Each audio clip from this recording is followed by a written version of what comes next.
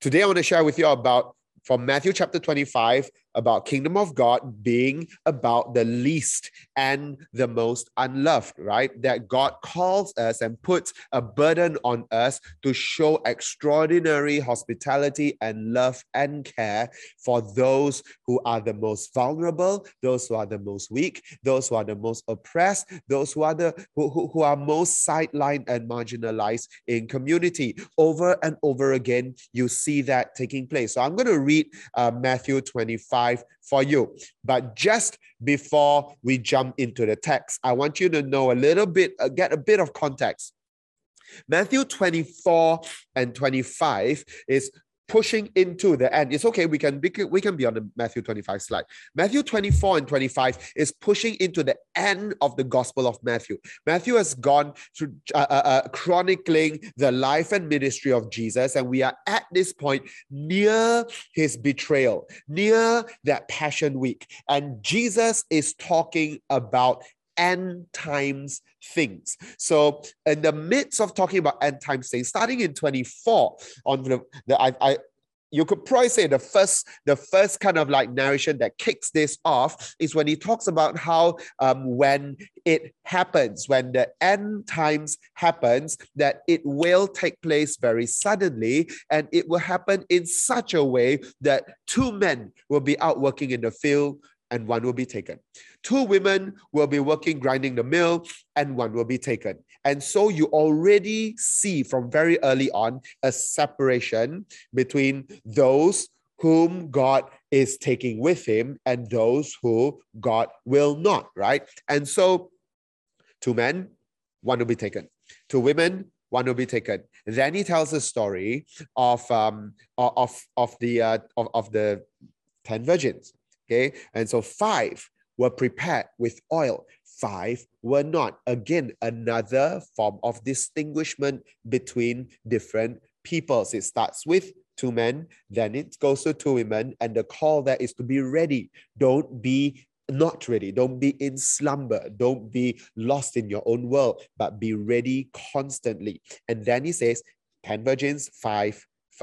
And then he talks about the servants, right? Because he's in the story of the talents, right? He gives 1 talent, 2 talents, and 5 talents to 3 different servants, and then he goes away. But really, the context of that is that he comes back, and so this is about the end times. He comes back, and when he comes back, he separates from him the servant who yielded fruit and the servant who yielded nothing. So there is again another kind of separation, and that snowballs into what we're going to see here in Matthew 25. But just so we have it in context, readiness and watchfulness for God's return is very, very important.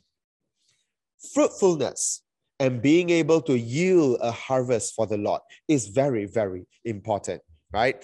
Having the right preparation is going to be very, very important. And then we see one more, if you can, I don't know if you can use the word criteria, but one more attribute of those whom God will commend. You're going to see it in this text. Matthew 25, verse 31. When the Son of Man comes in his glory and all the angels with him, then he will sit on his glorious throne. All the nations will be gathered before him, and he will separate them, one from another, just as a shepherd separates the sheep from the goats. He will put the sheep on his right and the goats on his left. Now, by the way, shepherds are known to go out herding with their sheep and goats mingling together, but it's supposedly quite common for a shepherd, when they bring the sheep and the goats back, that they separate them when they lie down to sleep. I'm not sure why. They've got different habits when they get home, even though they've got the same feeding pasture. Now, verse 33, he will put the sheep on his right, he will put the goats on his left. Then the king will say to those on his right, now this is not sheep and this is not goats, these are people. These are people, and he is using the metaphor of sheep and goats, right? But these are actual people. The king will say to the people on his right, "Come, you who are blessed by my Father, inherit the kingdom prepared for you from the foundation of the world." Now, just before we click on from this, I want to arrest your mind. I want the text to arrest your mind and for you to see what is really happening here. Son of Man comes in his glory. Angels are with him. He sits on a glorious throne. This is big deal, right? This is big deal. And now all the nations will be gathered before him. That means everybody, right? All nations means everywhere. All ethnos. Okay, that's the Greek word. All the ethnos, all the ethnicities will be gathered. And then from that total number, he will start to separate them. And when he separates them, then he says, "Come into the kingdom prepared for you from the foundation of the world." Now, the question you should be asking yourself is this the same kingdom as the kingdom of God? That is on earth as it is in heaven? Because now it seems like he's inviting them into something. It sounds like it's something new, right? Is this a different kingdom? Are there two kingdoms? But then Jesus also said a kingdom divided against itself cannot stand. So is this one? Is this two? Maybe I can help you see it this way. The kingdom of God that has already been inaugurated in our midst is being completed. That's why Jesus says that he who began a good work will bring it to completion. I believe, and I believe more texts will show you that this kingdom that Jesus is inviting you to inherit is the fully realized kingdom of God that right now is in the process of being realized. So we live in the now and the not yet. We live in the now and the not yet. The realities of the kingdom are present and active and real, but the fullness of the kingdom is not yet. Now, in Matthew 25, verse 34, Jesus is then inviting you into the full expression of the kingdom of God. Okay, there's only one kingdom of God. All right, let's move on. Verse 35. So he's inviting some of them in. And what's the basis for his invitation for some of them in? He says this, "For I was hungry and you gave me something to eat. I was thirsty and you gave me something to drink. I was a stranger and you took me in. I was naked and you clothed me. I was sick and you took care of me. I was in prison and you visited me." Then the righteous will answer him, "Lord, when did we see you hungry and feed you, or thirsty and give you something to drink? When did we see you as a stranger and take you in, or without clothes and clothe you? When did we see you sick or in prison and visit you?" And verse 40 is the key verse. Jesus says this. Next slide. "And the king will answer them, 'Truly I tell you, whatever you did to one of the least of these brothers of mine, you did it to me.'" Let me read this one more time. "And the king will answer them, 'Truly I tell you, whatever you did to one of the least of these brothers and sisters of mine, you did it to me.'" Wow. Verse 41. Let's see the response. "Then he will also say to those on the left, 'Depart from me, you who are cursed, into the eternal fire prepared for the devil and his angels.'" That's not what you want to hear, right? Nobody wants to hear that. "For I was hungry and you gave me nothing to eat. I was thirsty and you gave me nothing to drink. I was a stranger and you didn't take me in. I was naked and you didn't clothe me. Sick and in prison and you didn't take care of me." Then they too will answer, "Lord, when did we see you hungry or thirsty or a stranger or without clothes or sick or in prison and didn't help you?" Wow, you can almost hear the indignance coming up like, "Where God? Where God?" Verse 45, very similar, it's a parallel. "Then he will answer them, 'Truly I tell you, whatever you did not do for one of the least of these, you did not do for me.' And they will go away into eternal punishment, but the righteous into eternal life. And that, my friends, is one of the expressions of how God will separate all the nations at the end of time. Friends, when I read this, I asked myself, as you should ask yourself, where is salvation by faith through grace alone? I don't see it. Doesn't mean it's not true. Doesn't mean it's not there. The whole Bible teaches one thing. And then different parts of the Bible teach you different layers of that one thing. And I was reading this and I was thinking, where is salvation by faith through grace alone? I know it's there. I know it's there in Romans, so it's true. And I hold on to it. I absolutely believe that I am saved not out of my law keeping. I'm saved not that I ever could. I'm saved by grace. It is a gift from God. I couldn't have earned it. And I know because I'm a wreck, right? I know I could not have found salvation for myself and earned it. I know I couldn't. And that's why we say, I couldn't earn it. I don't deserve it. Still, you give yourself away, right? Now, we sing these songs. We know these things. And then we see something like Matthew 25. But then some days it's just a little bit weird. I don't see it here. What appears to be the criteria by which Jesus uses to separate? He doesn't do an interview. You know, some of our neighbors here in Malaysia, they believe that when they die, there'll be two angels who will come to them, and then those two angels will interview them, ask them a few questions, and one of the questions is, who is your Lord, or who is your prophet, right? And they will ask them a few of these questions. Now, fair go, right?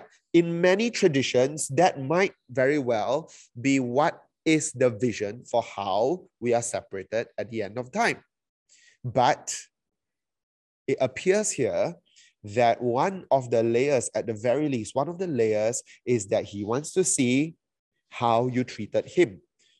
And then the people will say, yeah, I treat you good. Well, I go to church, I worship you, I go to church. And then some people will say, Lord, didn't I cast out demons? Didn't I heal the sick? Didn't I do all these things, And he say, yeah, you stood there, you prayed, you did a whole bunch of things, some of them very charismatic things, some of them not so charismatic things. It's not the point.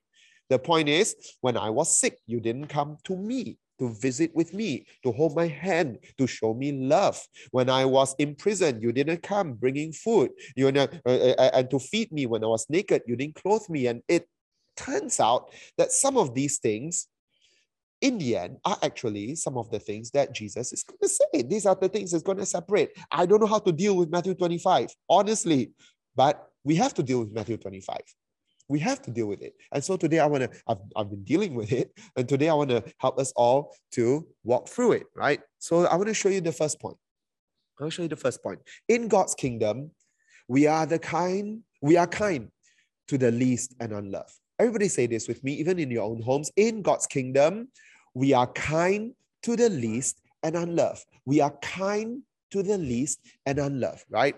Why? Because the criteria, I'm going to stop using the word criteria. The attributes of those in the kingdom and those who are invited into the fullness of his kingdom are these, right? When I was hungry, you fed me. Next slide. When I was thirsty, you gave me a drink. When I was a stranger, you took me in. When I was naked, you gave me clothes. When I was sick, you took care of me. When I was in prison, you visited me. This, by the way, is what first century life was like for many people. You go around, you travel, you're hungry, people give you food, right? They didn't have e-wallets. You can't just walk around and say, oh, I have no cash, but I can still, access food very easily, right? Often you depend on the hospitality of others for you to survive, especially if you're traveling, right? If you're hungry and thirsty, you depend on someone to nourish you, right? And when you're a stranger and you're left outside the city walls, when you're a stranger, you make your way in, but you have to sleep in the city square. And often it gets cold, and naked doesn't mean like the Lanjang maximum naked. Naked means that when you lack clothes, right? When it's cold and at night it's cold. You gave me clothes to wear, like you gave me your tunic, you gave me your cloak, you helped keep me warm. And then when you're sick, you took care of me. You know, ancients, like when they are in prison, people can visit them. That's why when Paul was in prison, you see a lot of his in a lot of his letters, you see him talking to his disciples, his followers, and they will come and visit with him. Why? To bring food, to bring encouragement, to bring letters, and so on, right? And so now, how do we contextualize all these things to a modern day, right? Now, to be sure, we don't open our doors and invite any homeless person in, right? Because that may turn out to be very unsafe for your family, right? We don't. Prisons are structured a bit differently right now, and you can't even go to a prison to bring food for someone, for example. You can't do some of these things. But what is the heart of God beneath this? You know, this is my favorite piece of scripture to share with Connect teams. Right? And Andros will know this because I shared this with the Connect team a million times from the days of The Verge, right? And then for surveys, I used to share this as well, right? Jesus will walk into our church, disguised and masquerading as any old unloved and least person. And he'll take a temperature reading. And this is not just for Connect team. This is for the whole church. And this is not just for church. This is for your home. This is for your workplace. This is for your community group. This is for you when you are passing by here and there. Jesus will encounter you just about anyhow, disguising, so to speak, as the least and least loved. And he will take a temperature reading and you'll say, this is my church. This is my church. When I'm here, I feel the warmth. I feel the love. I feel that I receive their love. See, at the end of the day, what we are seeing, one of the layers in Matthew 25 that we can see is that there is a relationship between how you treat people and how you treat Jesus. And he somehow stands in between and says that how you treated them, he stands in between and he says that I receive how you treated them. Really? Wow.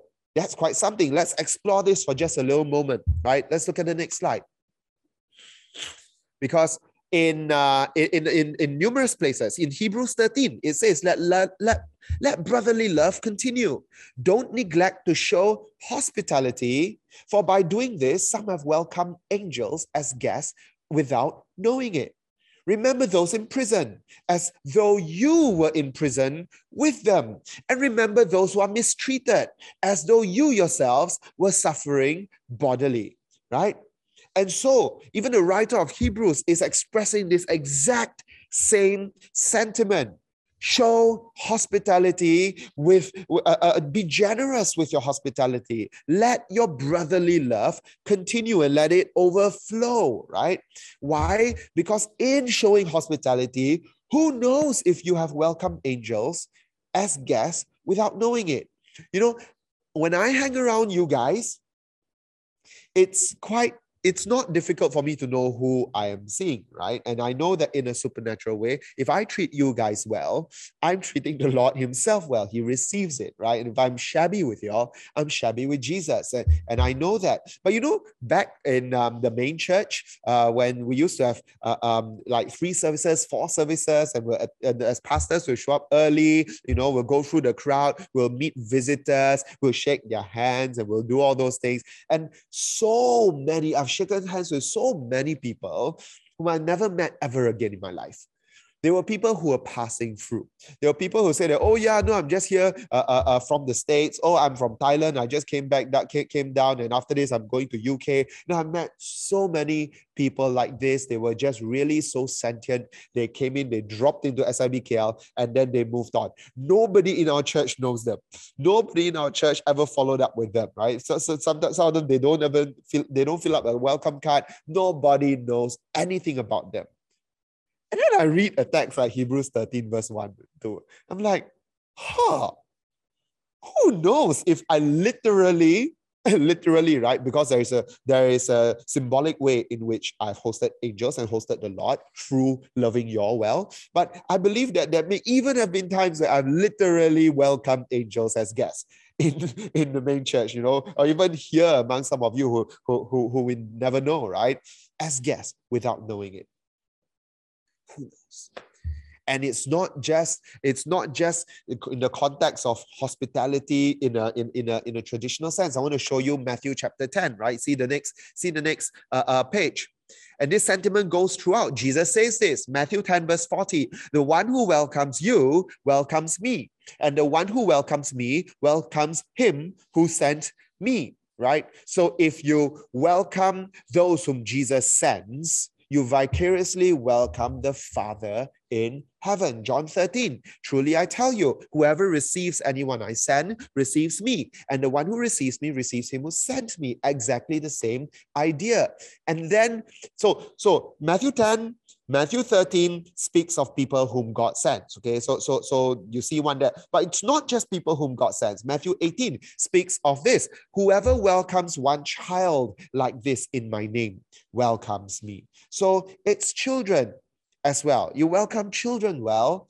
Jesus says it's as if you welcome me well. And there's one more that I want to show you. This is the reverse. Remember in the book of Acts, chapter 9, Paul, then known as Saul, is persecuting the church. He's going from town to town. He's dragging out believers in Jesus Christ, and he's subjecting them to all kinds of torture, imprisonment, and oppression. And then on the road to Damascus, he's struck by a bright light, and a voice comes and says, Saul, Saul, why are you persecuting me? And Saul says, my Lord, who are you? And the voice says, I am Jesus, the one you are persecuting. You see the same idea? See the same idea? You treat the least among you well.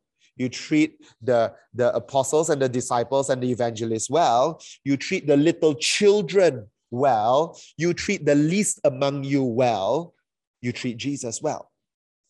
But when you treat the people of God, you treat anybody, when you treat them poorly, Jesus says, why are you persecuting me?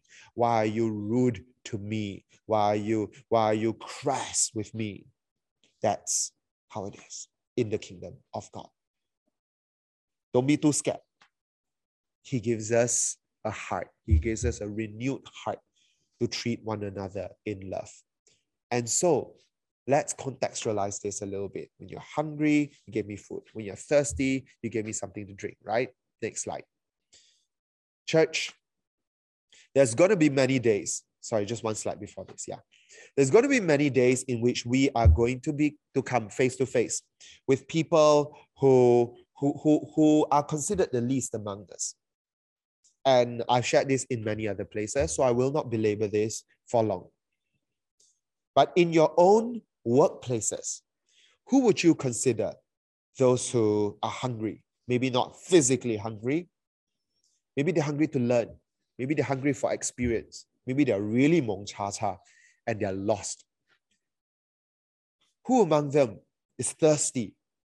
Maybe we use the expression thirsty for people who are thirsty for attention, a bit LOA, right? But can you see the heart behind it? That maybe they've never had anyone really acknowledge them or validate them or show them the attention and care and love that they've been longing for. And that's why they go around, they're a little LOA, they're annoying. And then you say that, wow, this guy's so thirsty, annoying, right? Who among you, not just in your workplaces, but maybe even in your neighborhoods, comes off a bit like a stranger, not really fitting in? Maybe even in church. Maybe sometimes, especially in church. A stranger, not fitting in. Different, looks different, sounds different, acts different, everything's different. And then typically, we don't treat them well. When I was in Form 3, we had this boy, new kid in school, right? And I mean, I come from a medium small size school, but most schools in Muar were around that size. Form 3, there was Form 3 A, B, C, D, right?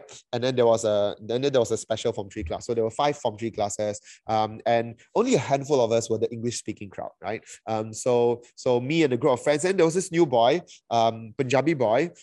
He joined my class, and for some reason, he reminded me of some other friends I had in the past. Okay, so I felt like I could I could become friends with this boy, but then everybody made fun of him. Okay, everybody made fun of him. So it wasn't it was partly racist. It was partly just a physical appearance. He didn't keep a turban, although he was a Punjabi boy, but he had a lot of fine kind of like goldish colored hair on his arms. It's totally normal. Like, look, you grow up, you realize that, oh my gosh, I was such an absolute jerk, right? And the boys in my class just made fun of him, called him all kinds of names, and mocked him. And you know what? I've stood before the Lord and asked for forgiveness for this before. But I made fun of him too. And then when it's just me and him, I try to reach out as a friend. But when I was with that gang, I also made fun of him. And when I share this with you now, it is with a mixture of shame because of how much I may have hurt this guy, and mixture also of thankfulness because Jesus would forgive a jerk like me. And in many ways, I know very clearly that could have been Jesus. In many symbolic ways, it was. He was a stranger, and we did not take him in. We did not receive him. He came from another town. He probably had to leave his friends. He probably had to leave a lot of things that he loved. He probably had to leave a home that he loved. And here he was, Form 3, trying to fit in a new town, new school.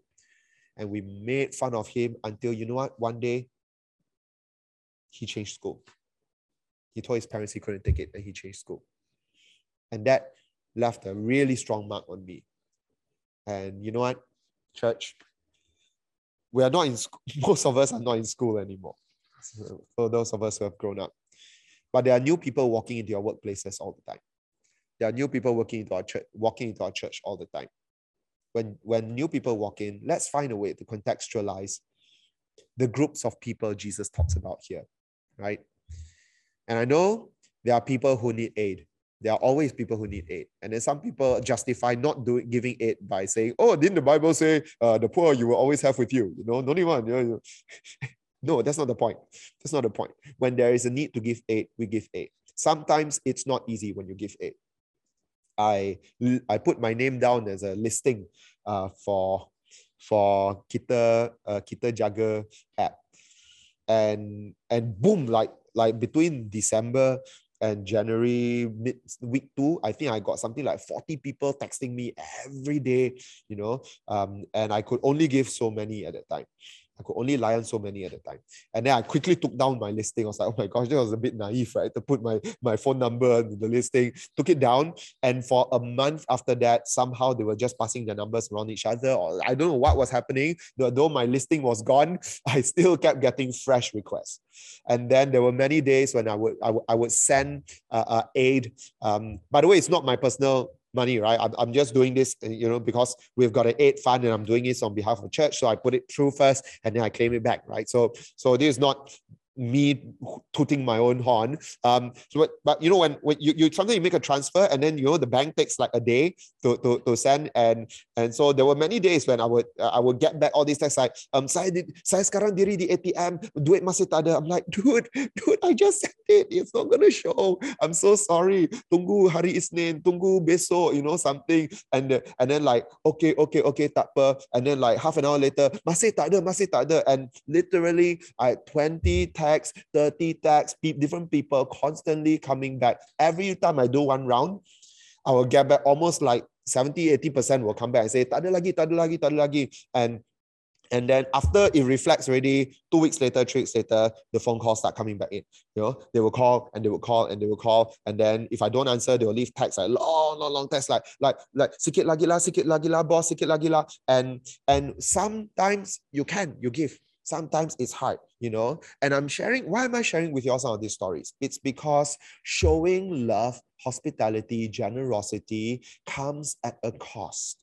It comes at a cost. It's not meant to be a walk in the park. It's not meant to be a walk in the park. Guess what? You think their life is a walk in the park? Their life is far worse. There's no part of this that's meant to be a walk in the park. It comes at a small encumbrance to us. And then we share stories with each other so that we're not too naive and we don't, get sucked down rabbit holes, and then we learn from each other how to make sure that we check them out, to make sure that we're not giving to people who are scamming us, and all these things are real. But you know what? Of course, it will come at some cost. Life has dealt them a much worse cost, that they are currently paying for whatever they are going through, right?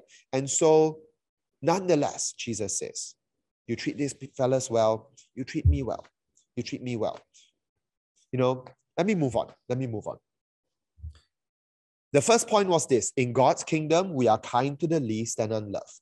The second point is this: in God's kingdom, we are kind to the least and unloved across all people groups. Across all people groups. I want to share with you my little journey and experience preparing for today's sermon. So across this past week, as I was starting to gear myself up and frame my head around Matthew 25 to preach it, to prepare for it, I started to read it and then take notes and then think about it, pray about it, and then go into some biblical commentaries, right? And when I went into the commentaries, as I usually do when I prepare for a sermon, I was expecting the commentaries to spend the most time on verse 40. Whatever you did to the least among these brothers and sisters of mine, you did it to me. And I was expecting, it's okay, we can hold on this. I was expecting most of the biblical commentators to talk about the relationship between what we do for people and how Jesus receives that on their behalf as well. I was expecting a lot of commentary on that. And it didn't, I did not predict that many, so you won't believe it, my friends, so many commentaries that I looked at spent majority of their column widths talking about who are the brothers and sisters that is talked about here. Really? Next slide. Frankly, I was not very impressed. I was like, why? Why are you picking a book? Next slide. Yeah, let's click. Maybe it's a little jam. There's no worries. Verse 40. And the king will answer them, truly I tell you, whatever you did to one of the least of these brothers and sisters of mine, right? You did it for me. This is from the CSB translation, Christian Standard Bible. It's a translation I've been reading a little bit more alongside my ESV. If you read your ESV or your even, I believe NIV says brothers and sisters, some will say brothers, but the Greek word is adelphos and it is ungendered, okay? So adelphos is an ungendered expression, and so some of the more current translations will express it as brothers and sisters. It's fine. It's fine. And then I started to read the commentaries, and then some of the people were saying that adelphos here only refers to the apostles, meaning that how you treat the apostles that Jesus sends is how you treat Jesus. Oh, really? That's how you read this? I didn't read it that way. I read it as all the poor people outside your doorstep, right? Oh, no. Say some commentators, and then they bring you back to the Matthew 10 and the John 13 one, and they say, oh, because this comports with this, that's why. I'm like, okay, yeah, that is talking about the people Jesus sends. I don't see this one as people Jesus sends. It's just saying the least among you, right? Okay, fine. I read some other commentaries. Some say that it is Israel. I'm like, huh? Where you get this Israel? It's not in the text. And then you read the commentaries, they say that, oh, because all the nations will be gathered. And the nations is the different ethnos. And then ethnos often refers to Gentiles. So one of these commentators, actually a few of these commentators will say that all of the Gentile world will be held accountable to how they treated the Israelites. I'm like, really? That's what you got from this text? How many of you, when you read this, you got that? right? I don't think we got that. I mean, like, we love Israel, we pray for Israel, and I assure you that if you treat Israel well, God will receive it, and if you treat Israel poorly, God will also receive it. But guess what? Same for everybody else. Okay, but never mind. That's the discussion here, right? Some people say that this refers only to Israel, and that the burden for treating each other well is the non-Israelites, the rest of the Gentile world. By the way, that includes us. And then some others say, no, it refers to Christians. So if you treat Christians well, then God will bless you. If you don't treat Christians, no way lah, no way lah, no way lah. And then some say it's Christians and Jews, right? You know why no way for me? Because the rest of Matthew 24 and 25 speaks to, not just about, speaks to those who are supposed to be believers and speaks to them about how they should be. So you see that he says in chapter 24, you should be, as believers of Yahweh, as believers of Jesus, be ready at all times. You must have the oil with you. You must have extra oil with you. You must be ready for the return of your groom. You must be. Why? You are the church. You are the bride. Let's be ready for the return of God. You are the ones whom God puts resources toward, so that you steward this well. You steward the lives who walk into your church well. Steward the lives who walk into your cell group well. Steward these things well. Yield a return. He's talking to his stewards. He's talking to his welcome team. He's talking to his church. He's talking to his cell group. So no, he's not talking to non-believers, saying that if you treat my Christians well. That's not what he's saying. He's saying any vulnerable person falls under brothers and sisters of mine. And then you say, no, brothers, adelphos, strictly speaking, means exactly how we use the expression brother or bro or sis today. So sometimes we say brother to refer to our physical brother, right? My family, there's 6 children, I have 1 brother, right? That's how we use the word brother. Sometimes we use brother to mean like a really close friend, right? Like, wow, me and Pastor Ramesh, like he's my bro, right? So we can use brother that way, right? And then sometimes we use brothers just to mean any generic guy out there, right? Like you may say that, wow, I was visiting the church in Workplace at the River. Our brothers there, are really growing in the Lord, right? You can use brother that way, right? To show some kind of mutual kind of like thing. And then you can even say that, wow, I was over at Chowkit, man, brothers there are tough, man. Yeah, right? And you can, and guess what?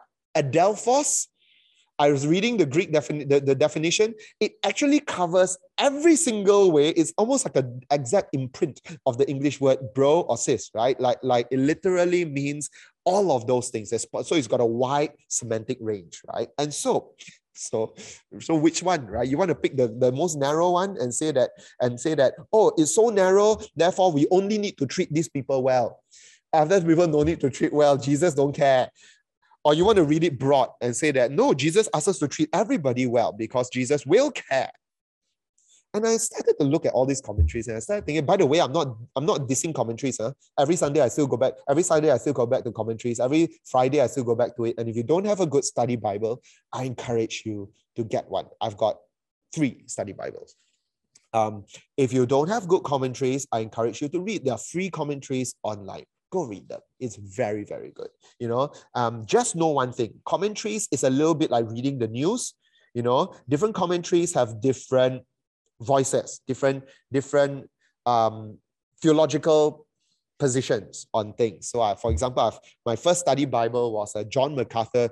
My second study Bible was a John MacArthur study Bible. It was only later that I discovered that he's a cessationist. He doesn't believe in signs, wonders, and all those kind of things. So if you read the notes there, then okay lah, just know what you're reading, and then you can have a Zondervan Spirit-filled study Bible just for balance or something like that, right? But read different views. And when I read some of these views, I just say, hey, you know what? I'm going to abstain from agreeing with you on some of these views. Why? Let me show you why. Next slide. Luke 10, Jesus says this. By the way, the context of Luke 10 is when I started reading all these commentaries and I started seeing all these people say, wait, let's define who is brothers. Why you want to define who's brothers? Shouldn't you take the broadest definition? No, let's define who's brothers, because if we can define who are the brothers, then I guess we know exactly which people group Jesus is saying we will be held accountable to, right? Because if you treat this group well, good on you, right? So we want to know who is this group. And you know what? Frankly, it reeks a little bit of the story of the Good Samaritan, law. A little bit, law. Because in Luke chapter 10, one of the people quizzing Jesus was a lawyer, and he asked Jesus, after Jesus said the Shema, right? He said, you shall love your Lord, your God, with all your heart, soul, mind, and strength, and you shall love your neighbor as yourself. And then this guy, wishing to justify himself, that's how the Bible calls it, right? He says, who's my neighbor? Why? Why you want to know who's your neighbor? I want to know who's my neighbor, so that I'm supposed to love my neighbor as I love myself. So I want to know who's neighbor. So I love those guys, Tao Tim Lo, right? Other people not my neighbor. I don't owe them a duty to love law. And then later in Romans chapter 14, you all heard already, oh no one any debt except for the debt to love. Oh, everybody a debt to love. So actually, frankly, even that should settle it. But you know what? Jesus went ahead and told the story of a man, story of a Jew, was walking, fell on the robbers, left for dead by the roadside, and then a priest walks by, sees him, walks past. And then the teacher of the law walks by, sees the guy, a Levite, sees him, and then walks past. Why? I don't know. I frankly don't know. Maybe they were going to church and they were late for their call time.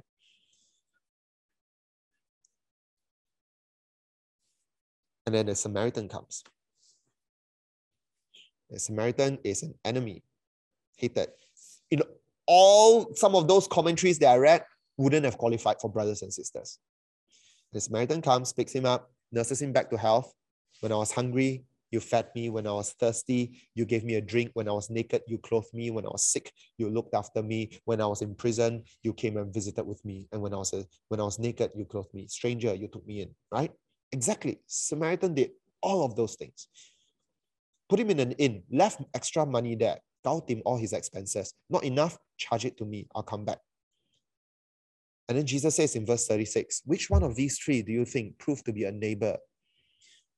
Or if I may swing it back to Matthew 25, which three of these proved to be brother and sister adelphos to the man who fell among the robbers? All these guys, Boy Kiasi can answer. He said, I suppose the one who showed mercy. Don't even have the moral gumption to say the Samaritan. The one who showed mercy. Jesus said, yeah, you go and do likewise. He didn't even say yes. He said, you go and do likewise. Your own words convict you. So my friends, is there a need to bicker about who is the brothers and sisters? Frankly, no law, right? Let's click, see next slide, because I want to show you all this. Yeah, the next slide. And the king will answer them, truly I tell you, whatever you did to the least of these brothers and sisters of mine, you did it to me. Who? We have to decide. You want to show love to everybody? Or you want to show love only to a select group of people, your favorite group of people, the most favored in the Bible, the most favored in your culture, the most favored on this land, the most favored whatever it is? Or do you define this in the broadest terms?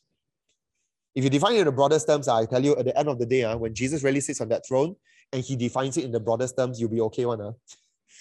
If you define it narrow and Jesus actually defines it broad, you're stuffed. But even then, your decision making should not be to hedge your bets. It shouldn't be. It should be driven by love. And on this note, third point. And we're closing very soon. Third point is very short. One more click. In God's kingdom, he wants us to be kind to the least and unloved. He wants us to be kind to the least and unloved across all people groups.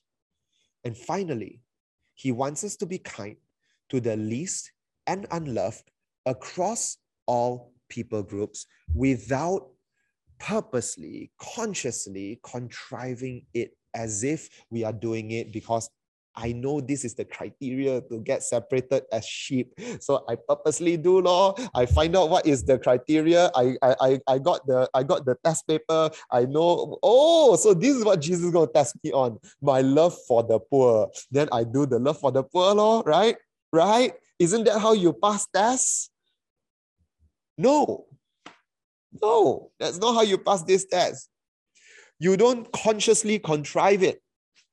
That's not what he wants. That's not. Let me show you. Just let me show you, and I'm going to close with it. There is an element of surprise, and that's why I love so much. There's always every time Jesus talks about the end times, there is an element of surprise. Don't you notice that? Two men working in a field, bang, one is taken by Jesus. Two women grinding at the mill, bang, one of them. Do you know which one? Maybe you'll be surprised which one. Bang, one of them, right? And then the 5 virgins who didn't bring the oil, surprise. Oh, wow, lai liao ah. Oh no, what? You mean I was expected to wait so long? You mean I was expected to? Element of surprise. And then the servants who had to invest their talents. Huh? You mean what? The expectation was that I will grow this? No, I thought the expectation is that you're a hard man. And all I wanted was to secure it and make sure I don't lose it. So I buried it in the ground. What you mean I've got expectation to multiply it? Element of surprise. Lord, didn't we cast out demons, do all of these things, kajang, run altar call, run this thing, run rally, run all these things? And then some of the people in that big group are going to say, didn't we do all these things? And then Jesus says, you didn't do my will. I'm not dissing all that, okay? Don't hear what I'm not saying, right?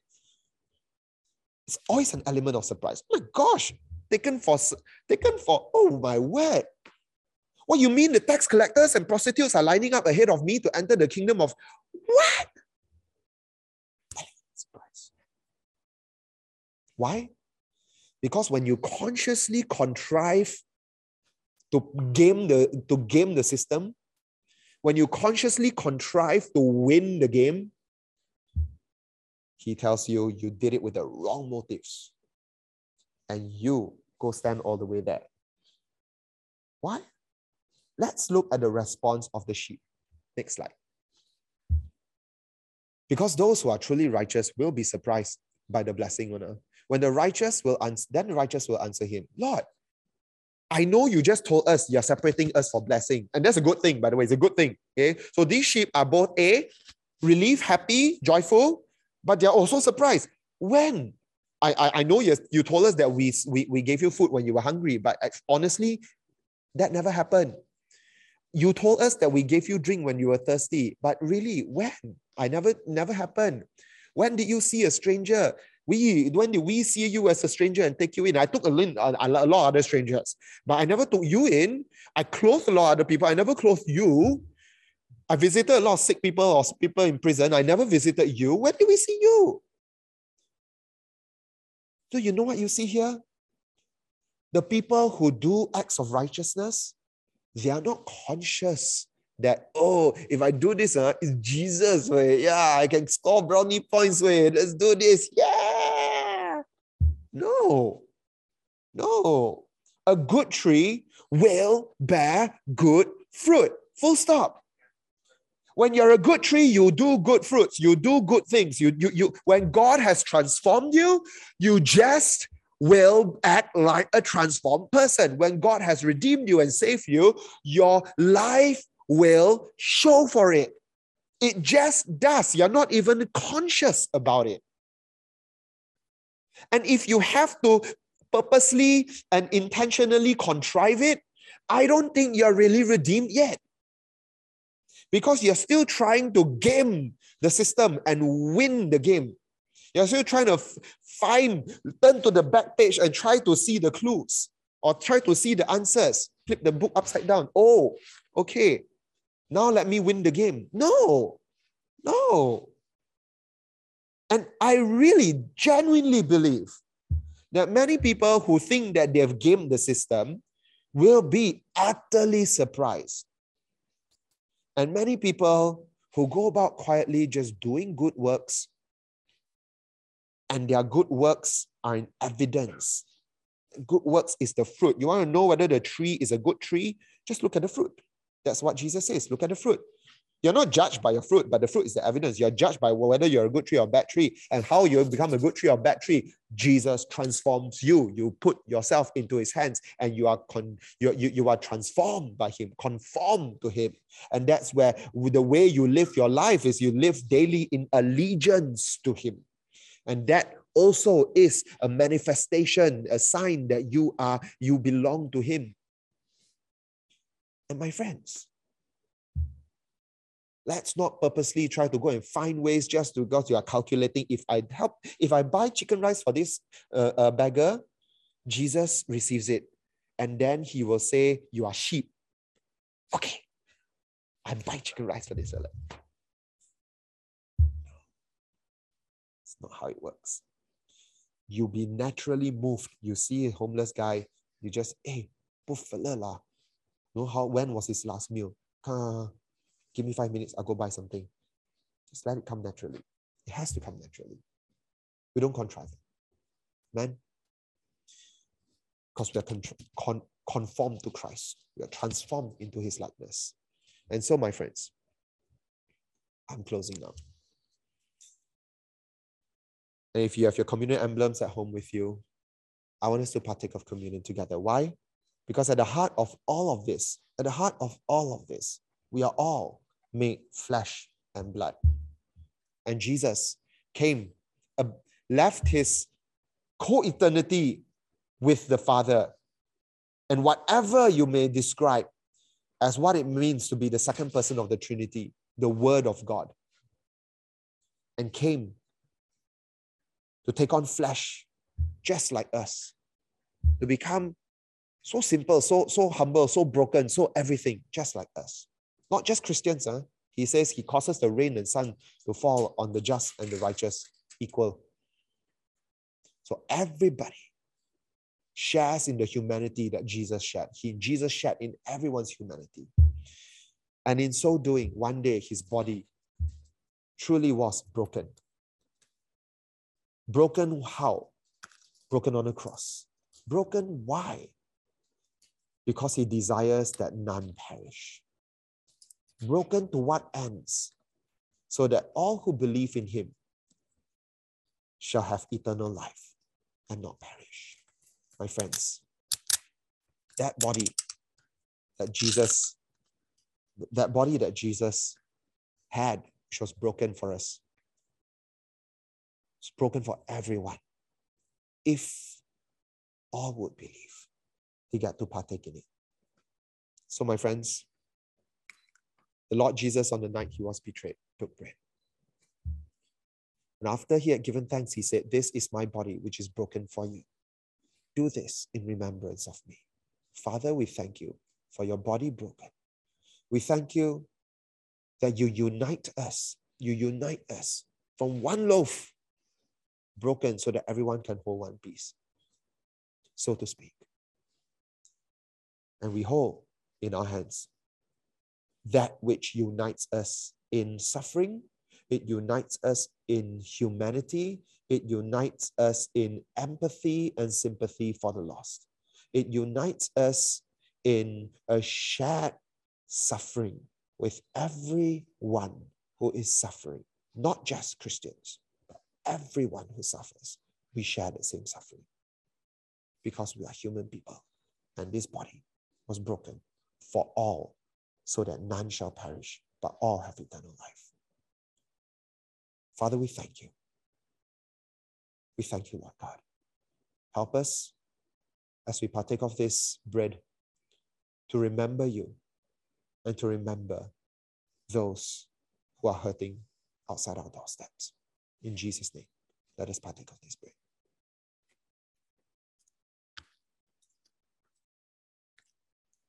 After supper had ended, he took the cup and he said, "This is the cup of the new covenant in my blood. Do this," meaning whatever you're going to do next, do this. As often as you gather, as often as you do this in remembrance of me. Father, we thank you for the cup. We thank you for the cup of the covenant that will last forever. That in partaking of this cup, we come into covenant with you. We are renewing vows this morning, church. Let us not take this lightly. We come back into a covenant with you to say, Lord, we shall be your people. We shall give you our full loyalty. Just like the people of God cut covenant in Deuteronomy chapter 30 and 31. They cut covenant and say, yes, me. Who will serve the Lord? Yes, me. Who will choose blessings? Yes, me. Who will choose life? Yes, me. Today, we hold this cup as an evidence of us choosing life, blessings. And who will serve the Lord? As we hold this cup, yes, me. Father, thank you. Thank you, Lord God, for this new covenant, for the power of the blood, for the power of the Holy Spirit. Transform us from deep within us so that we can love others with the same love that you gave to us. We can love others with it. And in so doing, truly love you, love neighbor, and love ourselves. In Jesus' name, let us partake of this cup.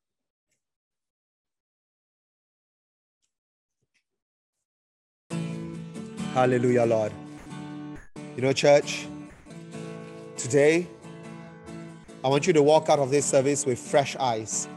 Fresh eyes to see people who are in need around you. Sometimes when we think about people in need, we think about the most downtrodden.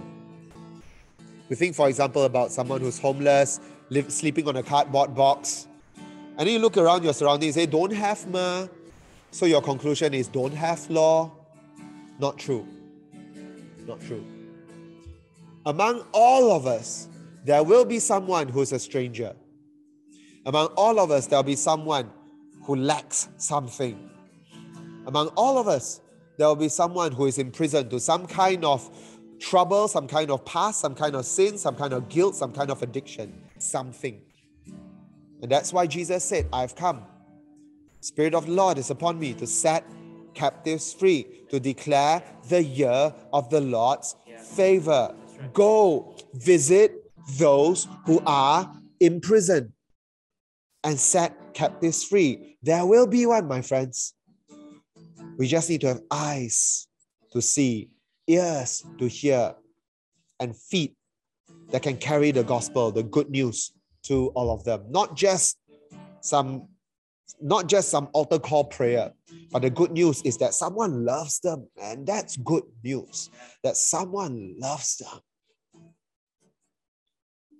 Now may the Lord bless you and keep you.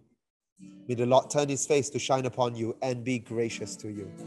May the Lord turn his face toward you and give you shalom. And all of God's people shout aloud, amen. Amen. Let's praise God. Let's praise God in this house. Amen.